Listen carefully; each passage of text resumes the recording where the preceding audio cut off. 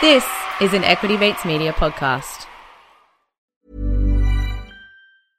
This is Paige, the co-host of Giggly Squad, and I want to tell you about a company that I've been loving, Olive & June. Olive & June gives you everything that you need for a salon-quality manicure in one box. And if you break it down, it really comes out to $2 a manicure, which is absolutely insane. It's also so easy to get salon-worthy nails at home with Olive & June. The difference between how your nails used to look when you did them yourself and now with the Mani system is a complete game changer. The best thing about Olive & June, too, is it's a quick dry. Dries in about 1 minute, lasts for 5 days, and full coverage in up to 1 to 2 coats. Visit oliveandjune.com/perfectmani20 for 20% off your first system. That's oliveandjune.com/perfectmani20 for 20% off your first system. Ever catch yourself eating the same flavorless dinner 3 days in a row? Dreaming of something better? Well, HelloFresh is your guilt-free dream come true, baby. It's me, Keke Palmer. Let's wake up those taste buds with hot, juicy pecan-crusted chicken or garlic butter shrimp scampi. HelloFresh. Stop dreaming of all the delicious possibilities and dig in at HelloFresh.com. Let's get this dinner party started.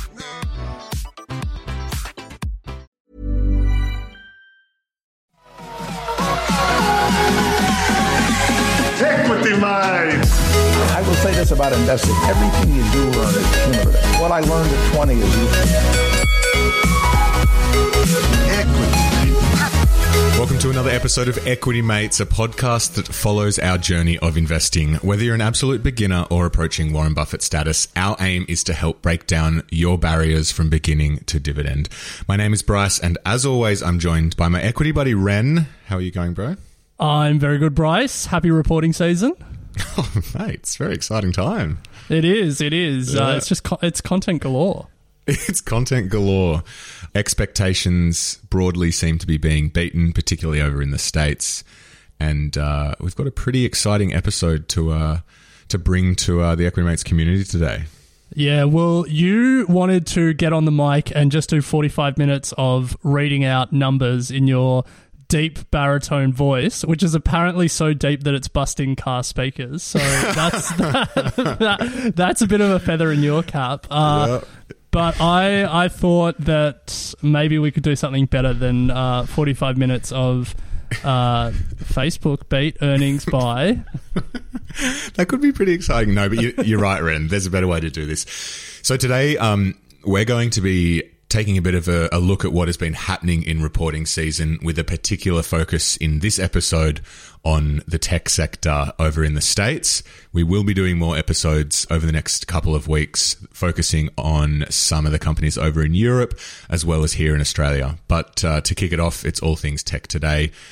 Equity Mates is all about making markets accessible, Ren, as we've said many times. And for a long time, you and I have actually had a bit of a gripe with earnings calls, and that's because A, they're at pretty inconvenient times, and B, they are quite difficult to find and to listen to on demand. But I think we've both recognized that they're such a rich source of information for particularly for retail investors.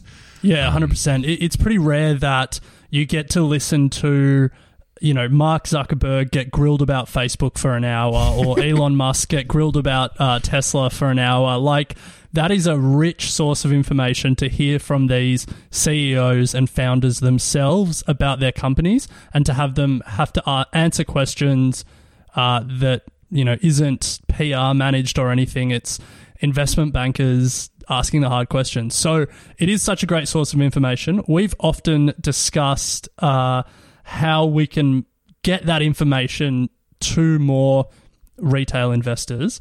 But we've actually found that a company has gone one step further and actually done something about it rather than us just talking about it. We've been beaten to the punch. Is that the saying? Whatever. But we have found a company, and when we're asked what are some of the resources that we like using when it comes to investing, Quartr is one that we've come across recently. QUARTR.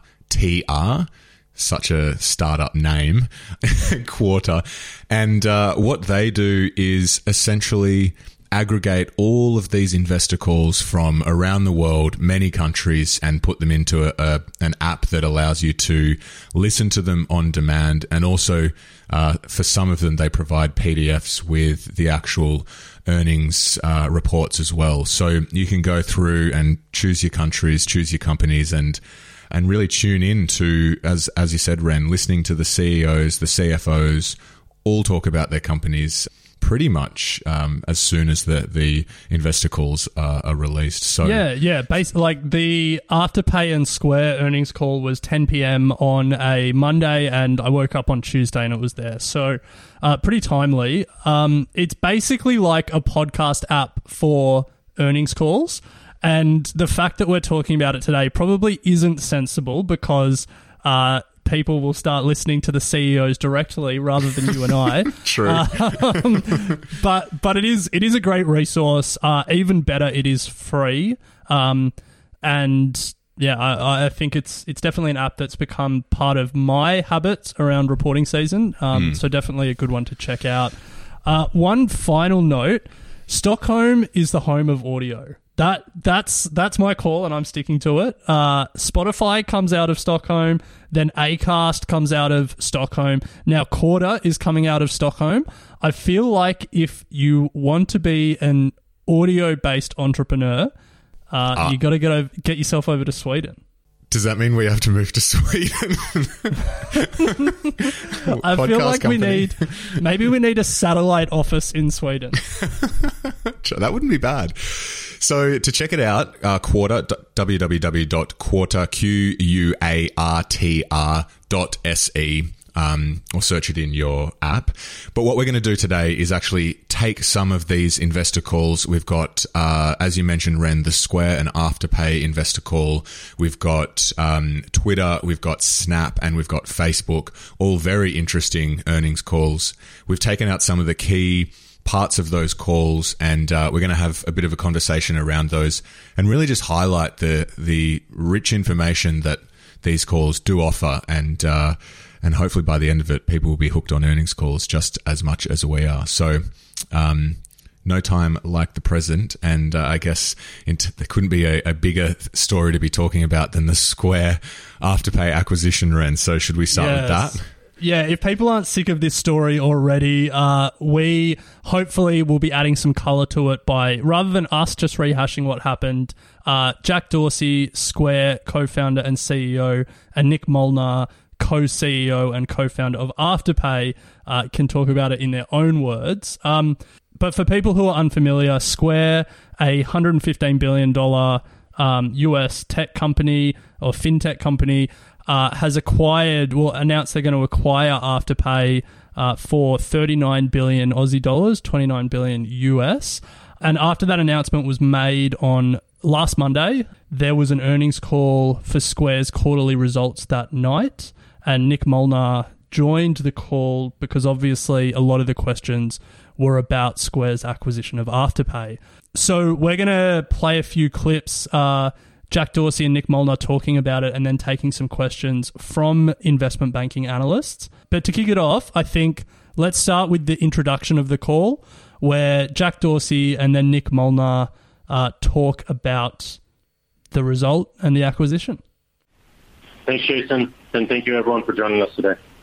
Before we discuss our plans to acquire Afterpay, which we announced yesterday, I'd like to first share two highlights from the quarter. Continuing our commitment to expand access to financial tools and services, in July we launched Square Banking for our U.S. sellers. This new suite of products will help business owners better manage their cash flow and get more out of their money. Square Banking now includes 3 core products: 2 deposit accounts, Square Savings, and Square Checking, joining Square's existing lending products now called Square Loans. By offering essential banking tools that integrate seamlessly with seller solutions like payments and Square Payroll, sellers now have a unified view of their payments, balances, expenses, and financing options. We also announced the launch of a new business at Square. Its name is CBD, which will focus on building an open developer platform with the goal of making it easy to create non-custodial, permissionless, and decentralized financial services. Our primary focus is on Bitcoin, driven by our belief that Bitcoin has massive potential to level the playing field for all. We're going to make our development process completely transparent to the public. We plan to share updates publicly in real time as we have them. Now on to yesterday's acquisition announcement. Today is an important day for Square, for Afterpay, and for what we can do together to better serve our customers. Through this transaction, we will be uniting two companies with a shared focus on economic empowerment and financial inclusion, and taking the important opportunity to connect our two largest business units, Seller and Cash App. By integrating Afterpay into Seller and Cash App, we plan to combine complementary businesses while also accelerating even stronger connections and driving more commerce across both ecosystems. Increasingly, we're seeing strong demand for buy now, pay later for both merchants and consumers, and rapid adoption amongst both, especially among younger consumers. This new financial service gives more control to individuals and merchants, and is one we want to make part of our combined ecosystem. It's a simple idea: enable a seller's customers to pay for purchases later, interest-free, without having to use traditional credit sources, while helping you drive more omni-channel sales to the seller. Afterpay has built this out as a seller tool and combined that with a flexible, responsible payment method for consumers that also includes merchant discovery. As of June 30th, Afterpay served more than 16 million consumers and nearly 100,000 merchants globally. With huge opportunity for growth on both sides, and growth in one helps the other, just like the rest of our ecosystem today. Beyond the compatibility of our businesses, we've been drawn from the start to Afterpay's founder-led entrepreneurial team. Afterpay's co-founder and co-CEOs, Nick and Ant, have built an authentic, thoughtful, and visionary team focused on economic empowerment. It's been incredible to witness how effortlessly our conversations flowed around shared ideas and visions. Every conversation has raised the bar on what we can all do together, and our strong collaboration will well serve our integration process. I'm thrilled that upon closing, Nick and Ant will join Square and help lead Afterpay's respective merchant and consumer efforts as part of Square's Seller and Cash App teams. And I'm excited to see what we can build together. With that, I'd like to turn the call over to Nick to tell you more about Afterpay. Thank you very much, Jack. Hi, everyone. It's an absolute pleasure to be here today, back in the US, and just in time to co-announce the next phase of our incredible journey. I'm here today because of my co-founder and co-CEO, Anthony Eisen, who only a few years ago sat down with me over some Vegemite on toast around his kitchen table to discuss how we could improve the financial well-being of the next generation, to empower them to spend responsibly without having to revolve in debt, interest payments, or service fees. I'm thankful every day that Ant and my paths crossed, and that we and our families have had the privilege to go on this journey together. It's been an incredible 6 or so years since, ending our fiscal year 2021, nearly doubling our business year on year, building a loyal base of Afterpayers who love the product, and a network of more than 100,000 merchants who see increased retail opportunity through our partnership, and notwithstanding the recent challenges in the global economy. I couldn't be more proud of what we've achieved so far, and know that yesterday's announcement, there is so much more to come. We've been long admirers of the Square team, and in many ways have lived parallel journeys as entrepreneurs focused on creating financial empowerment for consumers and businesses alike. As we've gotten to know each other better, the scale and shape of our businesses, the synergies in our products, and our shared purpose, it's abundantly clear that we're at the start of an amazing partnership, and I know our team across the globe will share my excitement and enthusiasm at the opportunity to come. We started Afterpay, having met by chance as neighbours in Sydney. Both Ant and I were passionate about developing an alternative to traditional finance and credit products. Having seen firsthand the impact of the global financial crisis, and knowing that many millennial and Gen Z consumers were looking out for an alternative to traditional credit, we saw a way to empower consumers to responsibly buy what they wanted with their own money, and to drive incremental value to merchants. Since then, Afterpay has become a leader in the global buy now, pay later space. We have flipped the traditional credit model on its head to drive significant value to both merchants and consumers. Our product and approach is simple to sign up within minutes, make your first purchase via in-store, online, or app, and repay in 4 equal installments. When you sign up to Afterpay, we don't conduct a credit check or ask you to jump through any hoops. Our model is based on trust. You start with a lower spending limit that increases over time and reflects good repayment behavior. Afterpay consumers share a deep loyalty and affinity with our product and brand. They Afterpay their purchases frequently across many retailers and verticals. It's this frequency with which our consumers use Afterpay that truly differentiates us and shows the power of our product and platform. On average, our top 10% of consumers globally used Afterpay more than 30 times in the US and 60 times in Australia in financial year 2021. And for merchants, whether they're large enterprise or small to medium-sized businesses, we truly partner to help grow their business. We have driven higher average order values, greater basket sizes, and the additional new and repeat customers, often who within 24 or 48 hours of going live. Above the value of our core payment proposition, in FY21, Afterpay drove over 1 million leads on average per day and acts as a key marketing customer acquisition channel for our global retailers in attracting this highly valuable next generation consumer. As Ant and I have gotten to know the Square team better, what's become clear is how aligned we are, not just in our business, but the way we think, live, and breathe our mission.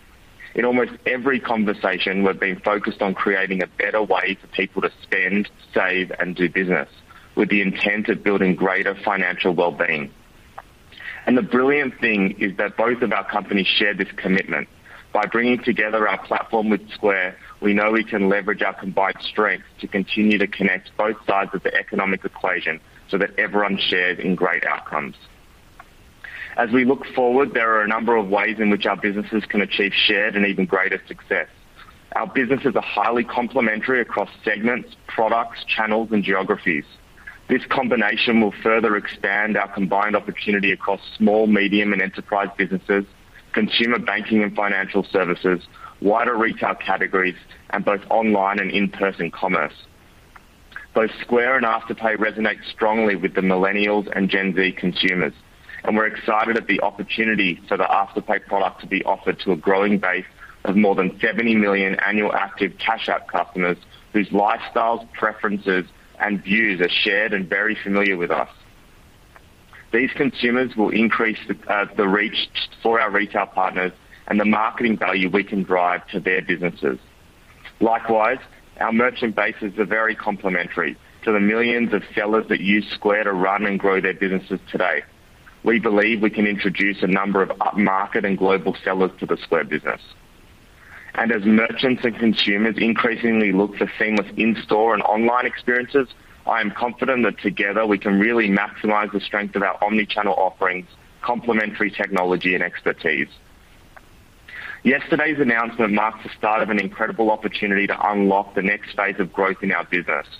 The compelling transaction provides our shareholders with the opportunity to participate in the future growth of an innovative company aligned with our vision.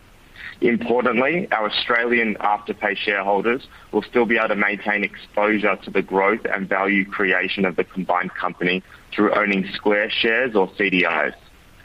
I know both Ant and I are incredibly excited to join the Square team upon completion of the transaction and help lead Afterpay's respective merchant and consumer efforts as part of the Square seller and Cash App efforts. Thank you to the Square team for picking up a conversation with two Aussie entrepreneurs and seeing the strength of our combined opportunity. I can't wait to see where we take this. Well, there you go. We've just heard from Jack Dorsey and also Nick Molnar, who is now going down in Australian corporate history, given the size of this, especially in capital markets, given the size of this acquisition. So pretty awesome opportunity to hear directly from him. A lot of chat about Bitcoin from Jack and a lot of chat about mission. I don't know if you found that as well, but a lot of these acquisitions, it's mission. This was particularly mission focused. Yeah, but look, I think my only question, and it's probably not worth unpacking too much here, but from a Square point of view, like what happens if they do get this Bitcoin bet wrong? If Bitcoin doesn't turn out to be as transformative as they think it is, because Jack's massive on Bitcoin. We're going to get to Jack on the Twitter earnings call later, and no surprises here. Bitcoin rates are mentioned on Twitter's earnings call as well. But I think the business that Square has been building is much bigger than Bitcoin. Obviously, there's a number of reasons why they like the functionality of Bitcoin. Trying to build a global fintech is a lot easier with a global digital currency rather than trying to having to, roll out in each local currency. So from a business perspective, a global digital currency helps Square a lot. And I would hazard a guess that that's part of the reason why Jack is such a big evangelist, because there's like a real tangible, meaningful benefit for the business that he's running. But yeah, Square is such a big business. It's like 70 million users on the Cash App, massive number of millions of merchants using it. Even if Bitcoin fails, they'll be fine. Yeah. Okay, Ren, well, we've heard from Jack and Nick. So who have we got next? Amrita, the CFO of Square. Any key points we should be taking from this, from your point of view? Yeah, so in this clip, Amrita talks about, I guess, the prospects for Square and Afterpay going forward. I think really important if you are an Afterpay shareholder and you're weighing up your options, do you want to continue to hold shares in Square? This is a good clip. Something that really caught my ear was the discussion of Afterpay's cohort economics. Afterpay split out their users by how many years they've been on the platform, and the data is pretty incredible in terms of how much each additional year people are using Afterpay more, which is great for a business. If every customer, you're keeping them and they're spending more every incremental year, that's a really good sign, and that's definitely something that Square picked up on. So listen out for Amrita talking about that in this next clip. Thanks, Nick. We believe this is a transformative opportunity for our combined companies, and there are 3 topics I'd like to cover regarding the proposed Afterpay acquisition. First, the strengths of the Afterpay business. Second, the complementary aspects of our merchant and consumer ecosystems. And third, the profound growth opportunity we see together. Afterpay has distinguished itself as a category leader in buy now, pay later with a product that is well positioned for secular shifts among merchants and consumers. First, greater consumer and merchant adoption has enabled Afterpay to deliver remarkable growth, with revenue up approximately 4 times over the last 2 years. We see a number of levers to help drive continued growth for Afterpay. First, in terms of ongoing secular growth of buy now, pay later and e-commerce, and second, in terms of Afterpay's future growth adjacencies. Second, Afterpay's business has strong cohort economics, providing a durable foundation for growth. Across its merchant and consumer base, Afterpay has delivered positive GMV retention and increased purchase frequency over time with strong paybacks and returns on acquisition spend. These fundamentals mirror the dynamics in our Cash App and seller ecosystems around growing engagement and strong returns. Next, we're excited by our compelling cross-sell opportunities. By integrating Afterpay directly into our Cash App and seller ecosystems, we can expand each brand's customer base, strengthen each other's products, and build connections. On the consumer side, the addition of Afterpay embeds commerce more directly into Cash App.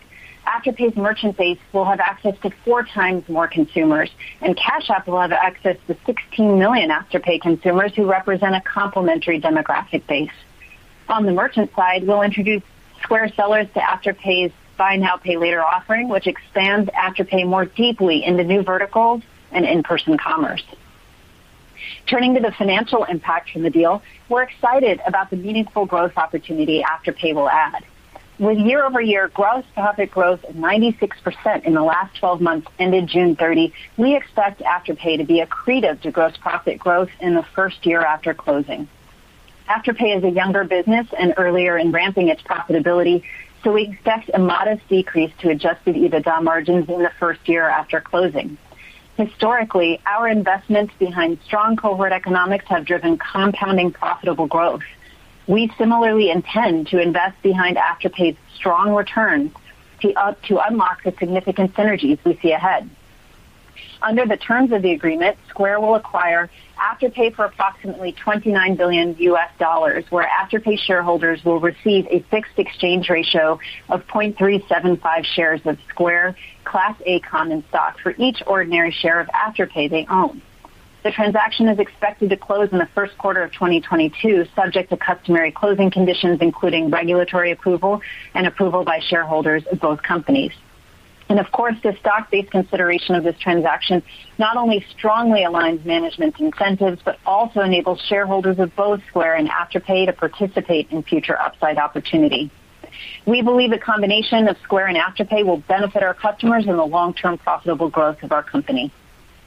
I'll now provide a brief overview. So this next clip features a question from an investment banker that was a key question that I had as well when I first heard the news of the Afterpay Square deal, which was why buy Afterpay for $29 billion US rather than just build buy now, pay later functionality in-house? So I think that was a key question. It's a question that a lot of analysts have had, and here is Jack Dorsey and Amrita answering that question.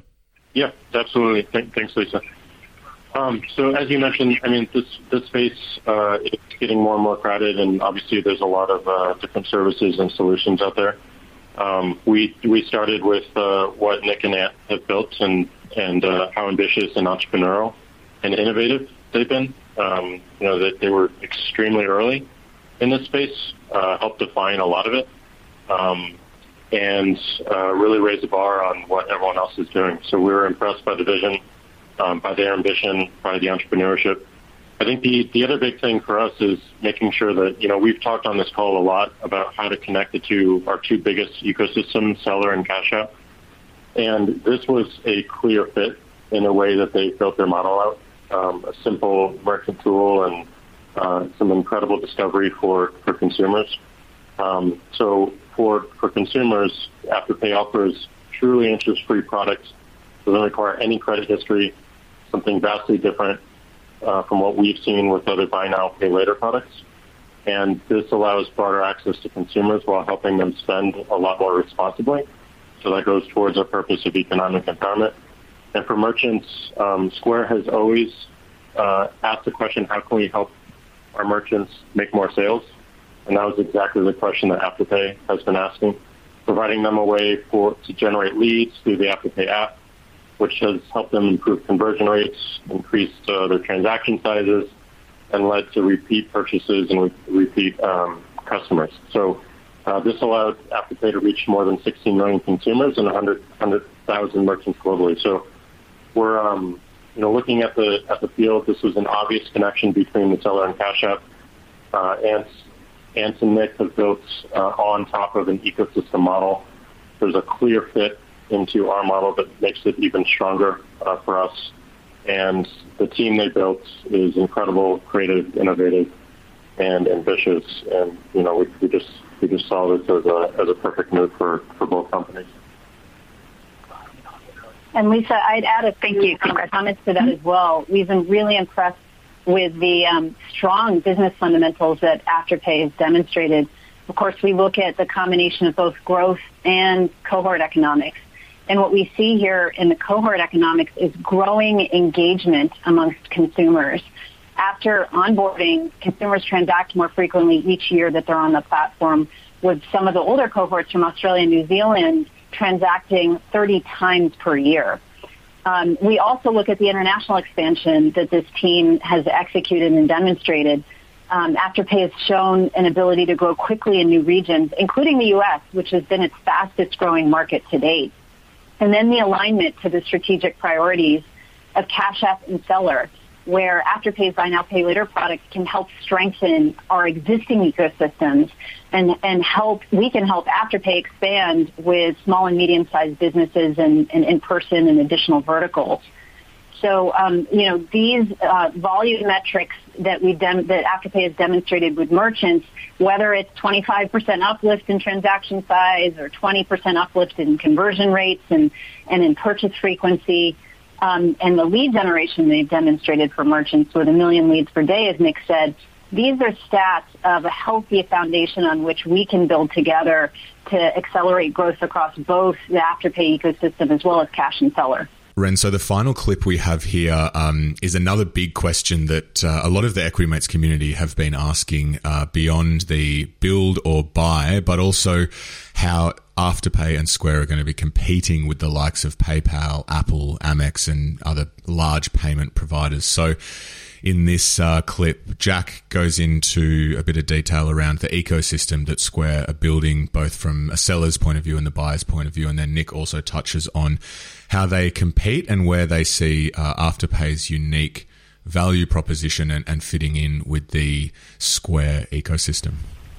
I can start with this. I think first and foremost, where we believe we're most differentiated is our combined ecosystem strategy.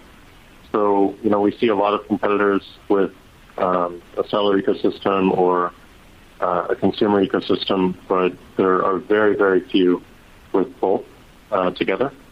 And as you look at the market, having the ability for a seller to come in for buy now, pay later, but also have the entire suite of tools they need to run the rest of their business is pretty magical.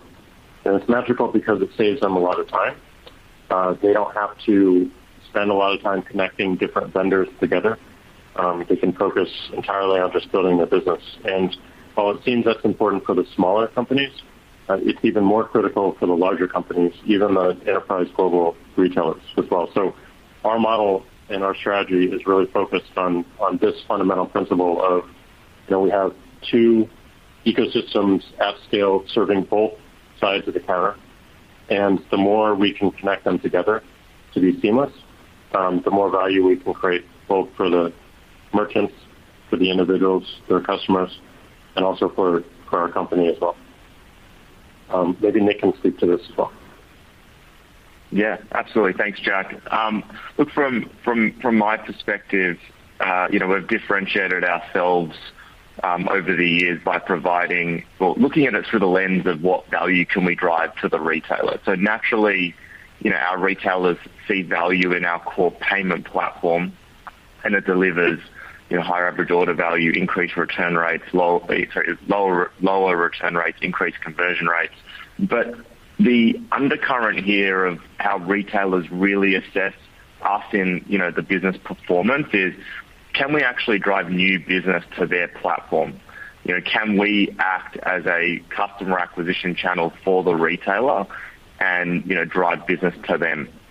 And as I mentioned before, on average, sending 1 million leads per day over the course of the last 12 months to our retailers shows that, we can perform, not just through the core payment platform, but actually add value directly. And there aren't a lot of payment providers that have successfully built, a platform that has the ability to drive new business to retailers. So when I think about what we've been able to achieve as a result of reaching, 16 million annual active consumers, the ability to couple that with 70 million annual active Cash App consumers and, the ecosystem that unfolds as a result of that, the value we can drive to our retailers, I believe, is demonstrably greater than the existing, strong results that we've been able to perform. So, really excited about it from that perspective on our side. So that brings us to the end of the Square and Afterpay segment, I guess. They're all the clips that we've got from that earnings call. There was a bunch of other stuff that we didn't cover. Jack, Nick, and the team were asked about Square's international expansion plans and how Afterpay helps them enter new markets where Square isn't particularly strong. They also get asked again about the buy versus build decision, and they go into some further detail on that. So obviously we couldn't include it all, although it would have been a very easy episode for us to put together if we just put all 50 minutes of the earnings call. But I think if you want to listen to the full call, it's worth checking out. It's a pretty momentous moment in Australian business history. Head over to the Quarter app and you can listen to the whole thing. But look, that's just one earnings call. There's heaps to go.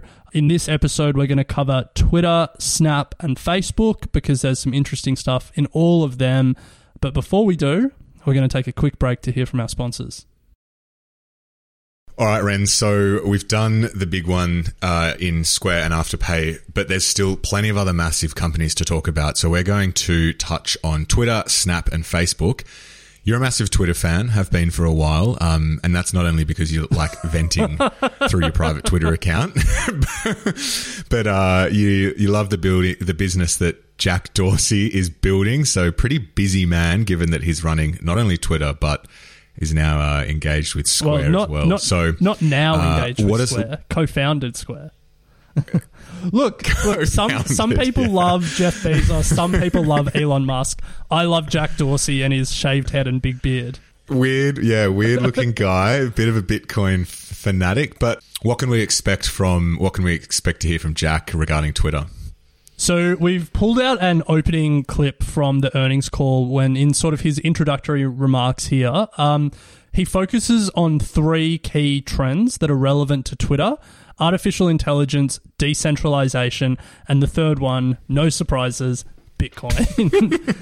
And if you're wondering how Bitcoin ties into a social media platform, Jack Dorsey finds a way. I'm sure he does. So, look, we'll let the man speak for himself. So we've got a short clip here from Jack Dorsey on Twitter's Q2 earnings call. Hello, everyone, and thanks for joining us. We did strong Q2. Total revenue hit $1.19 billion, with ad revenue up 87% year over year, driven by faster shipping cadence, strong sales execution, and a broad increase in advertiser demand. Average monetizable DAU reached 206 million, up 11% year over year, in line with our outlook and historical seasonal trends. We intend to build an ecosystem of connected features and services focused on serving 3 core jobs: news, which is what's happening; discussion, conversation; and helping people get paid. Every single person in the world has some need for at least the first 2, and people need the third. Building a model like this isn't easy or fast. Its deliberateness ensures resilience and ever-increasing global value. There are 3 trends relevant to Twitter and you, our shareholders: AI, decentralization, and the internet finally having access to a global native currency in Bitcoin. All these will help do our jobs better, and we intend to lead the way in each. With AI and machine learning, we increase relevance and discovery, a long-standing issue on Twitter, which we're improving every day, from sign-up to in-app sessions. With decentralization, we increase the size of the corpus of conversation we have access to and improve conversational health by giving more people more power to individuals. And with a global currency, we can ensure people and companies can freely trade goods and services anywhere on the planet.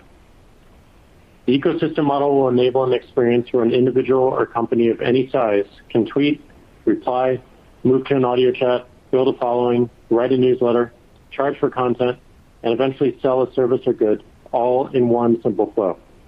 Each part of this cycle will positively reinforce other parts and build upon itself. I've seen this work elsewhere, and it'll work even more for Twitter. Along the way, we're going to try things that end up not being a fit. We're going to be fast to recognize this and take action without hesitation, as we did with Fleets. There are better solutions to the problem we're trying to solve than the stories format everyone has adopted. Entirely new formats that are unique to Twitter and our model. This is what we're striving to create. Expect us to start and stop many more features than we have in the past. That's all from me for now. I want to thank you all for your continued trust and belief as we do our work. So pretty phenomenal growth coming from Twitter. I'd encourage anyone listening to actually go and have a detailed look at their earnings. A company that continues to surprise over the last 12 months or so, particularly. Another surprise though, Ren, and this company completely dropped off my radar, I must admit, over the last couple of years. Since their IPO that sort of fell flat, and then they tried to launch a pair of wearable glasses, and subsequently I didn't really hear much, but they are roaring back, and that is Snap Inc. and Evan Spiegel. So what can we expect to hear from Snap? I know there are a few surprises in there around, not surprises, but a real focus on AR. Yeah, well, forget Snapchat as a social media platform. Snap is an augmented reality company. Like that is what their value proposition is, and the way that sort of just materializes is in their social media platform. But over 200 million users globally use Snapchat, which is a pretty phenomenal number. It doesn't really touch Facebook's 2.9 billion, but still, 200 million, pretty impressive.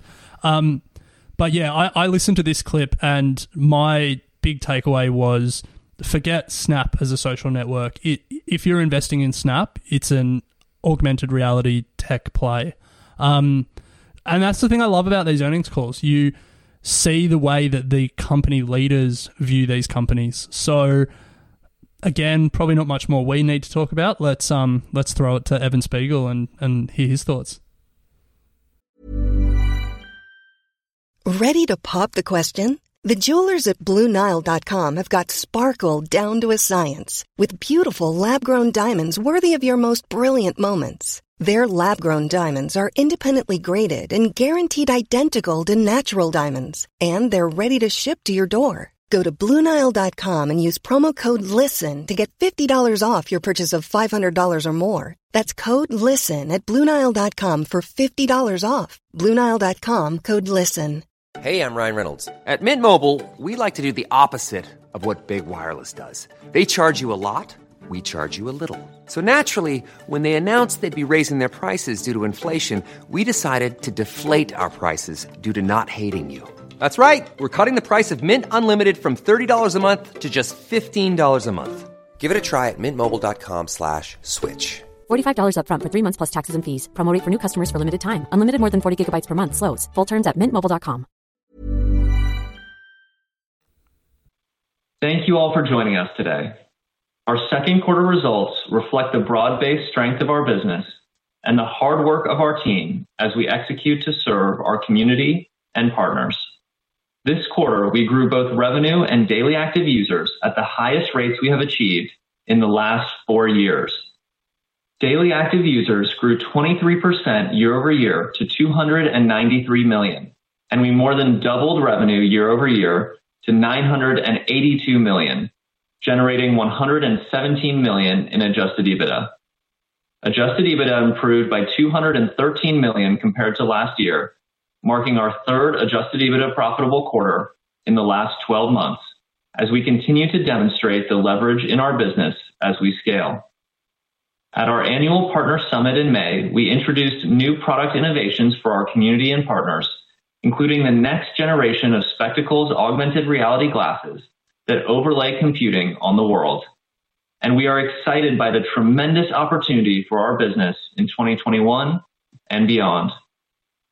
We made significant progress with our augmented reality platform this quarter.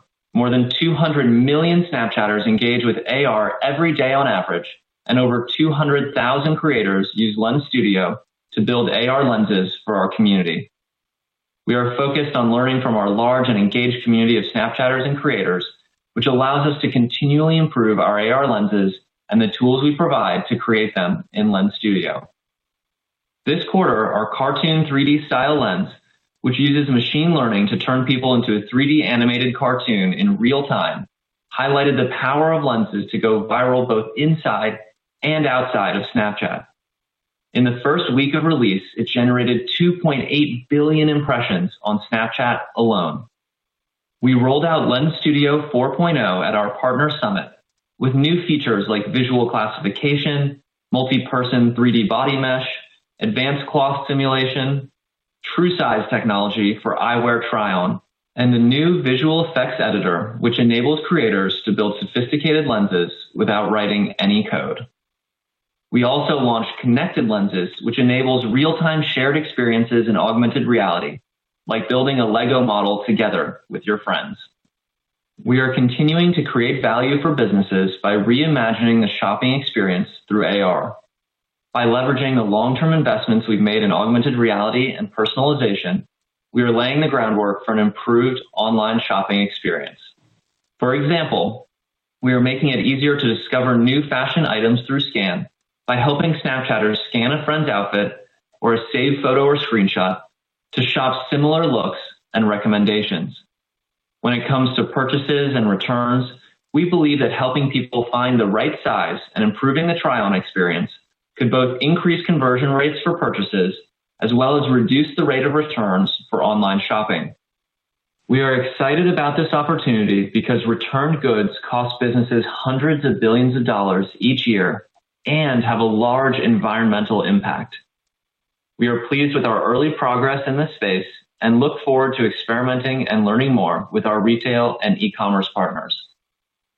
We are also collaborating with a variety of partners to power AR experiences in their own applications with Camera Kit, which brings the power of the Snapchat camera to partner applications using our SDK. This quarter, we rolled out a number of Camera Kit partnerships worldwide, including with Walt Disney World. We'll commemorate their 50th anniversary with an AR experience where visitors can place their own picture on Cinderella's castle to create a virtual mosaic of shared moments, as well as access exclusive AR lenses with Disney characters through the My Disney Experience app.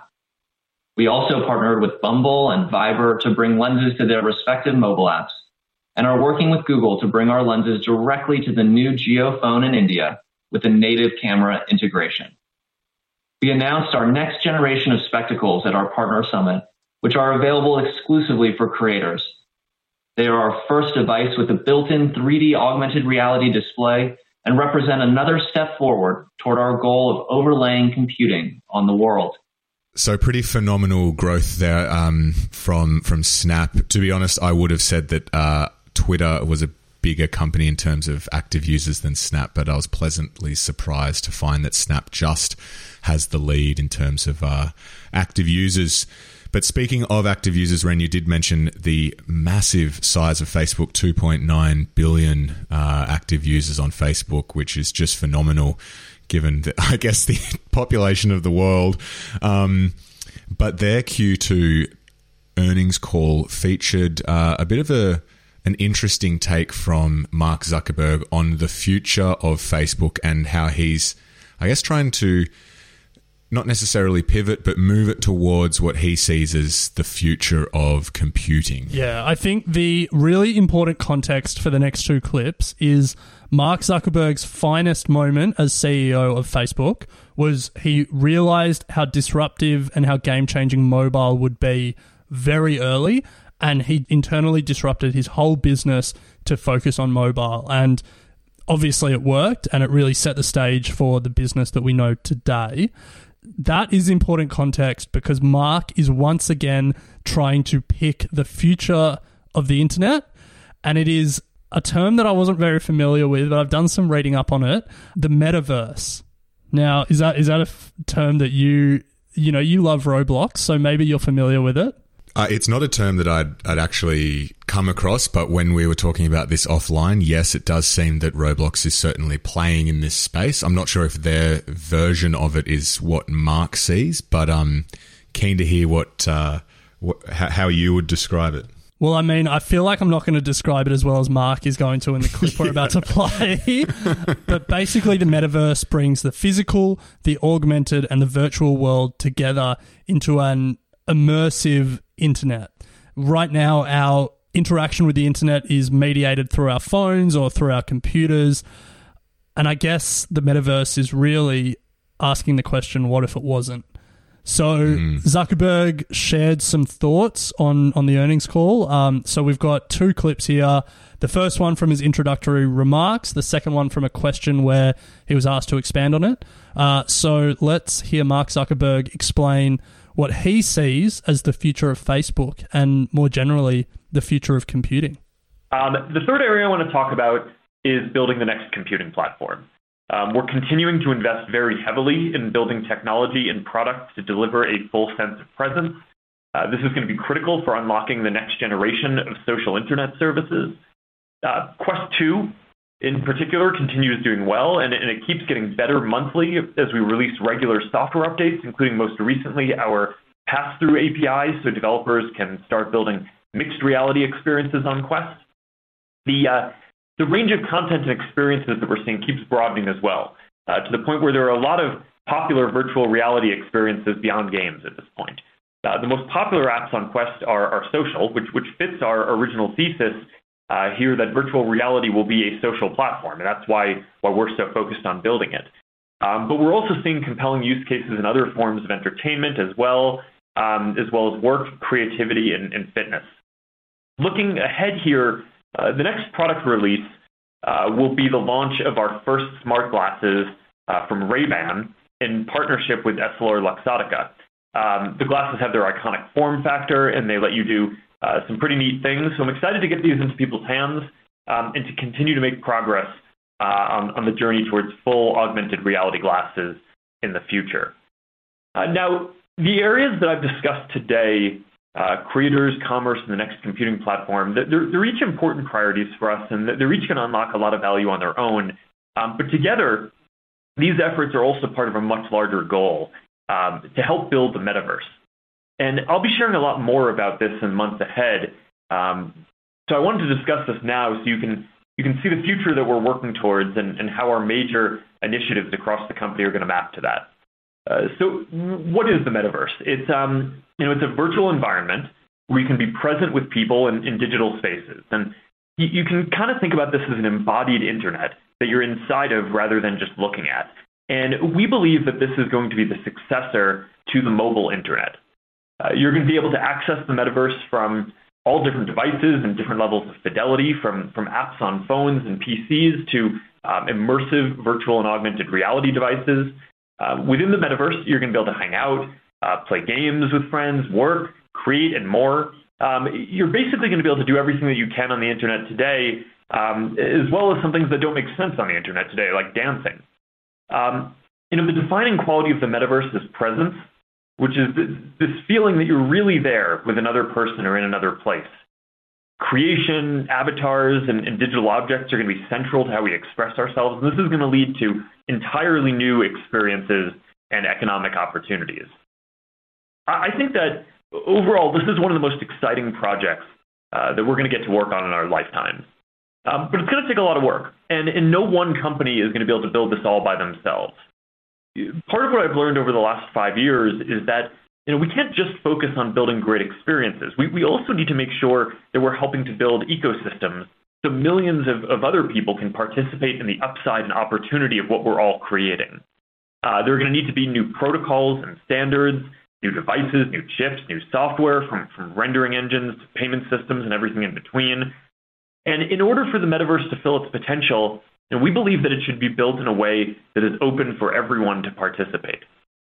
I expect that this is going to create a lot of value for many companies up and down the stack, but it's also going to require a very significant investment over many years.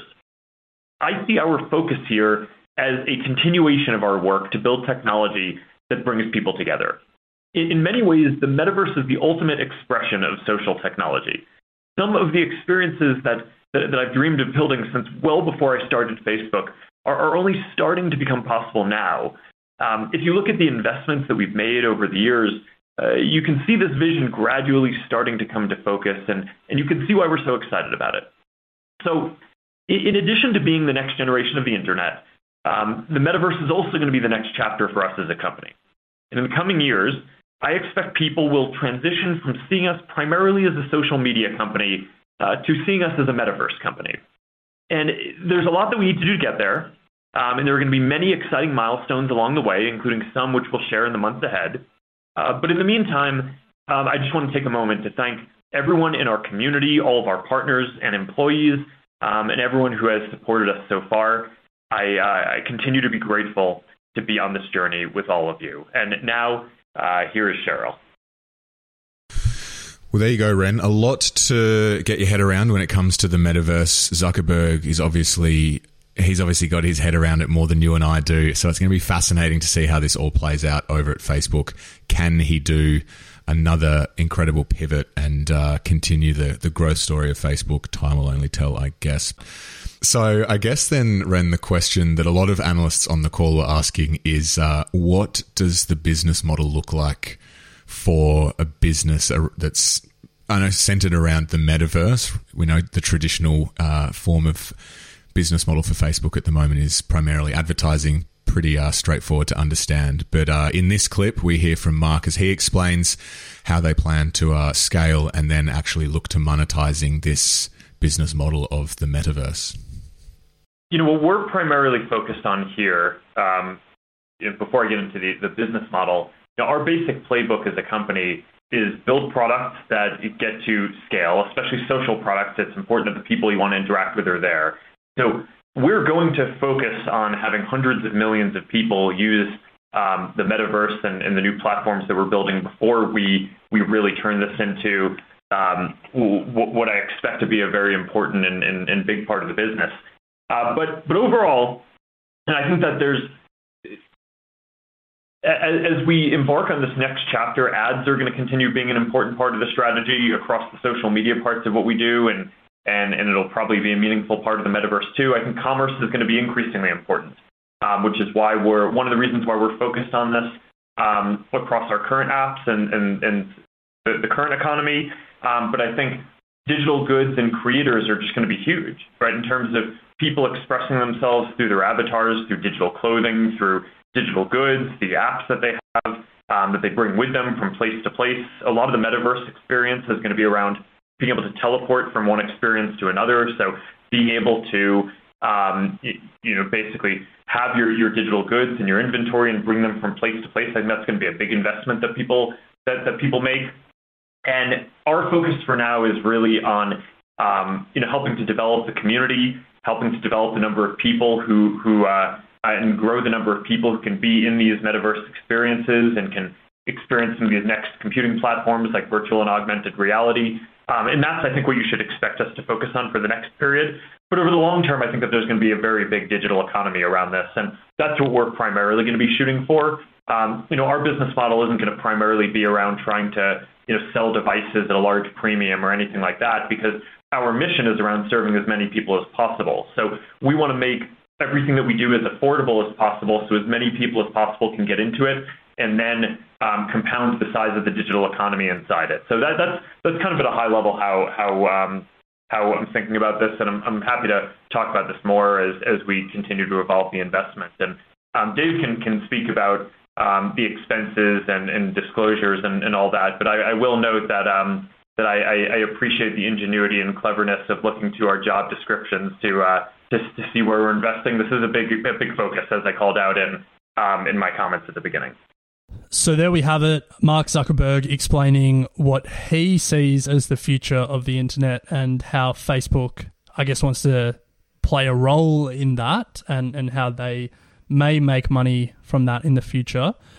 So, Bryce, that is really all we have time for today. Already a pretty long episode. I think, we could have featured so many more earnings calls. It's such a rich stream of information coming from these earnings calls at this time of year.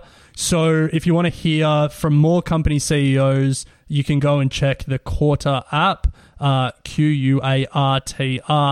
Download it from the App Store or head to their website, quartr.se. But we've got 2 more of these episodes coming, Bryce. So we're not going to be going over US companies again. We're going to do a bit of a trip around the world, but plenty more CEOs and company leaders to hear from. That's right, Ren. We are done with the US. We're going to be heading overseas to Europe next. You mentioned that Sweden is the home of audio. Spotify have also released their earnings, so we'll definitely check in on them, as well as some of the companies that the Equity Mates community may not have heard of. So looking forward to that. And then we'll be doing an episode featuring some of the companies back in Australia. So very much looking forward to that as well.